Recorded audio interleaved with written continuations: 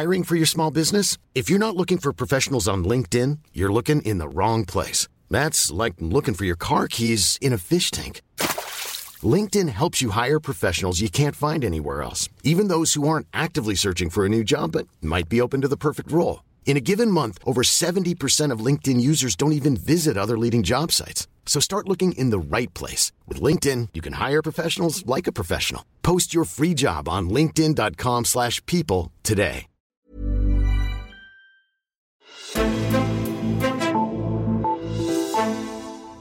Det skal være slut med at sælge tobak til alle født efter 2010. Og det skal også være slut med, at 16-årige kan købe øl. Det var de to ting, der i den grad fyldte i debatten, efter regeringen i sidste uge præsenterede sit nye sundhedsudspil. Men hvad stod der ellers? Og er de her to forslag i virkeligheden bare en slags afledningsmanøvre for et ellers svagt sundhedsudspil? Det spørger jeg om i dagens Azure. Jeg hedder Caroline Tranberg. Det er dig, Ole Toft, jeg gerne vil spørge om det. Velkommen til. Tak skal du have. Du er politisk sundhedsanalytiker her på Altinget. Ole, hvis vi alligevel lige skal forbi de her to mest omtalte dele af udspillet, nemlig det, der handler om tobak og alkohol, så er regeringens idé med udspillet jo at forebygge befolkningens sundhed. Er det ligesom så kontroversielle forslag, som medierne har kørt op til? Altså, vi kan tage dem et ad gangen. Det her med at hæve aldersgrænsen for alt alkohol til 18, der kan man jo sige, forbud er altid kontroversielle, men hvis du kigger på landene omkring os, så har de egentlig indført det allerede. Så på den måde er det ikke super kontroversielt. Og så har danske unge også et ret kraftigt alkoholforbrug, og vi ligger markant over de andre lande. Der kan man selvfølgelig omvendt sige, at det kan være, at de drikker for lidt i de andre lande, men spørger du forebyggelseseksperterne, så har Danmark et problem. Så er der det her med cigaretterne, altså det med at forbyde unge født efter 2010 nogensinde at købe tobaks- og nikotinprodukter, der vil Danmark være et af de første lande i verden til at indføre det.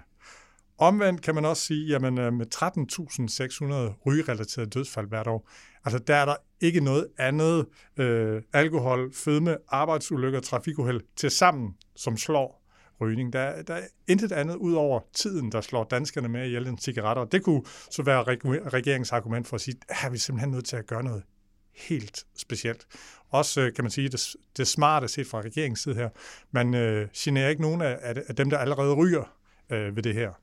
Så det er kontroversielt set i et politisk, europæisk perspektiv, men det er det ikke, hvis man ser på, hvor mange der egentlig dør af rygning. I hvert fald, hvis man skal sige, at en regering skal blande sig i folks liv, alt efter hvor farligt det er, og hvor meget det ligesom det er, også i forhold til, at man skal have sikkerhedssele på, og hvor langt man må kravle op af sit hus, før man skal have et stillads op, og det afpasser man jo normalt efter, hvor farligt noget er. Så kunne man jo godt argumentere for, at jamen, så var det okay, men jeg kan også se en meningsmåling lavet fra Kræftens Bekæmpelse for Opinion, viser faktisk, at 64% af danskerne støtter op om et sådan lignende forslag fra New Zealand, som er på vej til at indføre det. Det har overrasket mig i hvert fald, at flertallet var så markant. Og hvad så med inde på Christiansborg? Nu siger du, danskerne, et flertal af danskerne umiddelbart bakker op om det. Hvad med partierne? Ja. Der ser det svært ud. Radikale, som jo ellers, altså hvis vi kigger bare, kan de få et rødt flertal bare, fordi de borgerlige er meget kritiske. Men de radikale, som jo er en del af Rød Blok, de er meget skeptiske, så jeg har lidt svært ved at se tegne sig et flertal for det. Men regeringen, det skal vi også lige huske, regeringen foreslår jo faktisk også, at det kan komme på tale i den yderste konsekvens. Så nu kan man sige, nu kommer det ud af flasken, og det kan være, at det skal ligge et par valg, og så bliver det indført senere, eller at man tager noget ud af det, for ligesom at få et forlig. Okay, så langt går vi dog ikke. Så man ligesom kan starte en debat om det her. Ja. Noget, der ellers også har været til debat, det er ligesom den måde, man har brugt de her to forslag til at dække over resten af udspillet. Eller det er der i hvert fald nogen, der har mener. Blandt andet i din månedlige podcast, Politisk Stuegang fra sidste uge, der kalder formand for praktiserende lærer, Jørgen Skadborg, det her udspils fokus på tobak og alkohol for en afledningsmanøvre. Skal vi lige prøve at høre, hvad han sagde? Jamen altså, som medlem af Lægeforeningens bestyrelse, så kommer jeg ikke til at sige, at det ikke er godt at gøre noget mod overforbrug af alkohol i alt for ung alder og tilsvarende med tobak i det hele taget. Det kommer jeg ikke til at sige. Men selve det, at man lancerer det samtidig med et reformudspil eller en sundhedsaftale, der ligner det altså, at man egentlig sætter en stor debat i gang om noget, som afleder opmærksomheden fra sundhedsvæsenets alvorlige udfordringer i fremtiden. Ole, du følger med i debatten her. Er der noget om den her kritik, som Jørgen Skadborg han kommer med? Altså, blandt sundhedsorganisationer og sundhedseksperter er der stor opbakning til at gøre noget ved tobakken, også så markant, som regeringen lægger op til. Men omvendt så siger de også, at udspillet er ikke så vidtgående på reformdelen. Altså det her, hvad er det, man i sundhedsvæsenet mener, der er behov for? Og det er at sikre, at sygehusene de ikke sander til i de her mange flere ældre patienter, der venter i fremtiden, og sikre, at vi har nok personale i fremtiden. Altså allerede nu er der jo en kæmpe mangel på personale. Så det er lidt ligesom at få fremtidssikret sundhedsvæsenet ved at gøre tingene smartere. Få dem behandlet uden for sygehusene, det vil sige hos de praktiserende læger, eller at kommunerne de får større sundhedskompetencer og mere personale, så de kan klare flere ting hjemme hos patienten selv, eller på plejehjemmene, som jo har rigtig mange beboere, som ryger ind og ud af hospitaler. Det vil man gerne bremse, den der strøm ind og ud af hospitalerne. Det er jo noget, man har talt om, siden Sophie Løhde blev sundhedsminister, den her plan for det nære sundhedsvæsen. Det ligger uden for sygehusene. Det skulle ligesom afslutte den store sundhedsreform, som få skabte, aflaste sygehusene. Der er man ikke kommet særlig langt. Og der var håbet så, at regeringen nu, efter at have været presset i flere år med at komme med nogle svar, at det var lidt mere detaljeret. Som Stephanie Lose, der er formand for Danske Regioner, hun siger, jamen det er de rigtige håndtag, som regeringen nævner, men vi ved bare ikke rigtig, hvor meget de egentlig trækker af de her håndtag. Det var jo lidt om, sådan, hvad der mangler i det her udspil. Jeg tænker også, at vi skal komme lidt mere ind på de her ekstra hænder. Men jeg vil jo også gerne lige høre dig. Hvad synes du så egentlig er de ting, der står i sundhedsudspillet? Hvad synes du egentlig sådan, er det mest interessante eller mest opsigtsvækkende? Altså noget af det, jeg er overrasket over, det er, hvor mange forskellige ting regeringen nævner, men ikke rigtig nævner, hvad de vil gøre ved. Altså det er lige fra hvad man vil gøre i forhold til slagtilfælde. Man nævner, at man også vil gøre noget for at bruge apotekerne mere i sundhedsvæsenet. Altså det er sådan lidt en masse løsrevne forslag, der også er kommet ind sammen med de her tiltag, som de allerede har meldt ud. Altså sundhedshusene, eller nærhospitalerne, som regeringen kalder dem. Dem skal der være 20 af, men de bliver bare ikke mere konkrete på, hvad skal der egentlig i. De nævner de her sundhedsklynger, som skal være rundt om de 21 akuthospitaler, hvor almen praksis og de kommunerne rundt om, at de skal arbejde tættere sammen. Men man bliver ikke sådan helt skarpere på, hvad er der skal ske her. Man vil jo gerne vide, hvilke patientgrupper er der skal flyttes ud. Hvad mener I, regering? Så den, kan man sige, det mest overraskende nok, at det ikke er blevet mere konkret. Og du og andre ude i debatten mangler svar. Og som du også sagde før, så er det en af de ting, man virkelig mangler svar på, det er de her hænder, sygeplejersker og sosu-assistenter. Der har blandt andet lige været frist for nye ansøgere til sygeplejestudiet, og her har man set et fald i sådan 36% i antallet af ansøgere til det her, som også er et ret højt tal.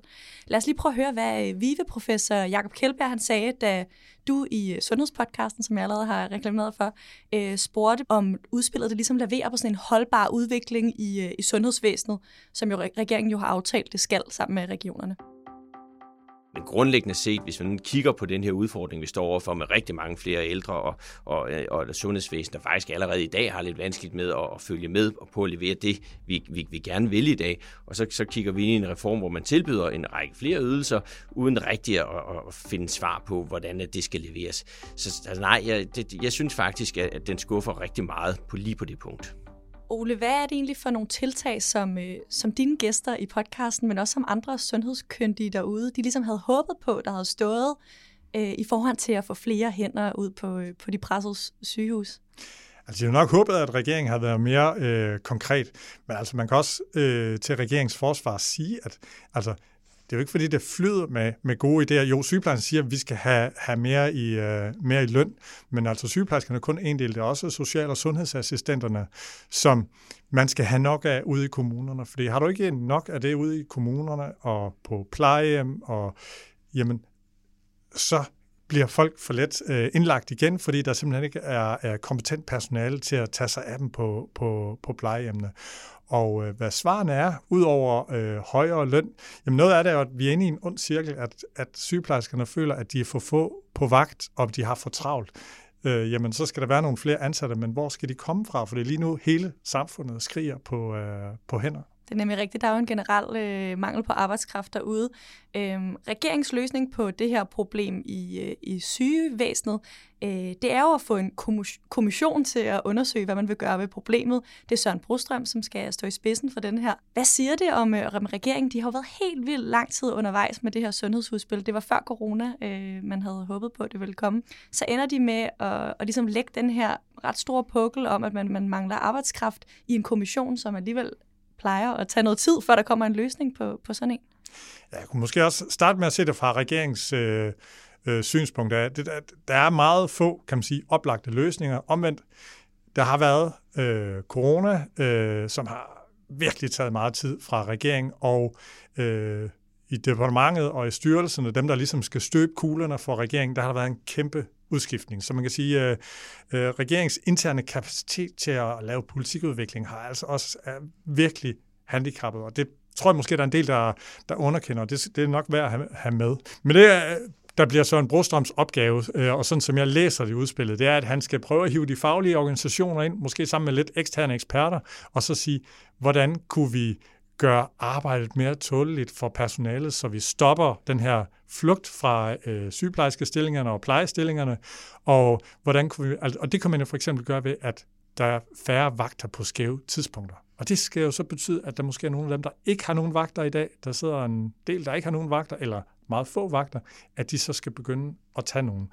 Og det er en vanskelig opgave. En anden ting, der står der, er mindre bureaukrati. Det har også vist sig historisk set at være virkelig, virkelig svært. Og så endnu en ting, det er jo det, jamen er der noget, vi kan gøre mindre? Kunne vi skære noget væk?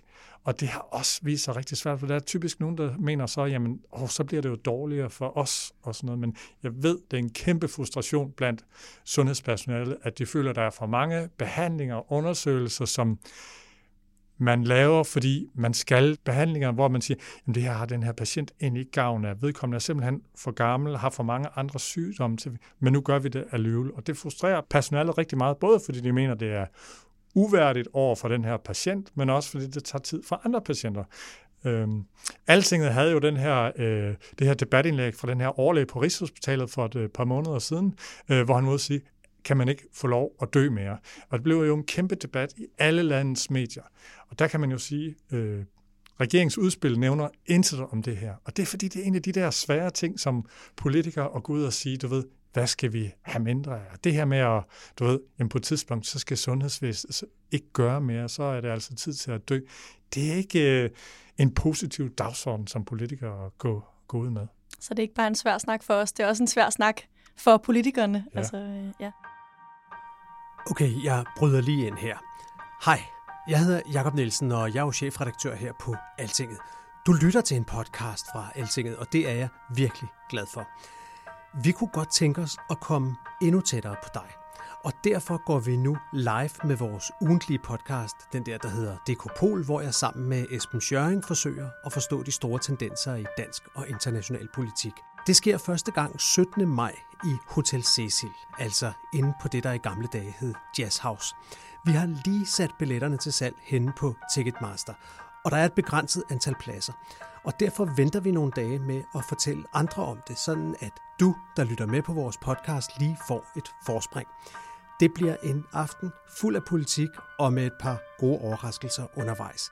Jeg håber, at vi ses 17. maj i Hotel Cecil. Find din billet inde på Ticketmaster.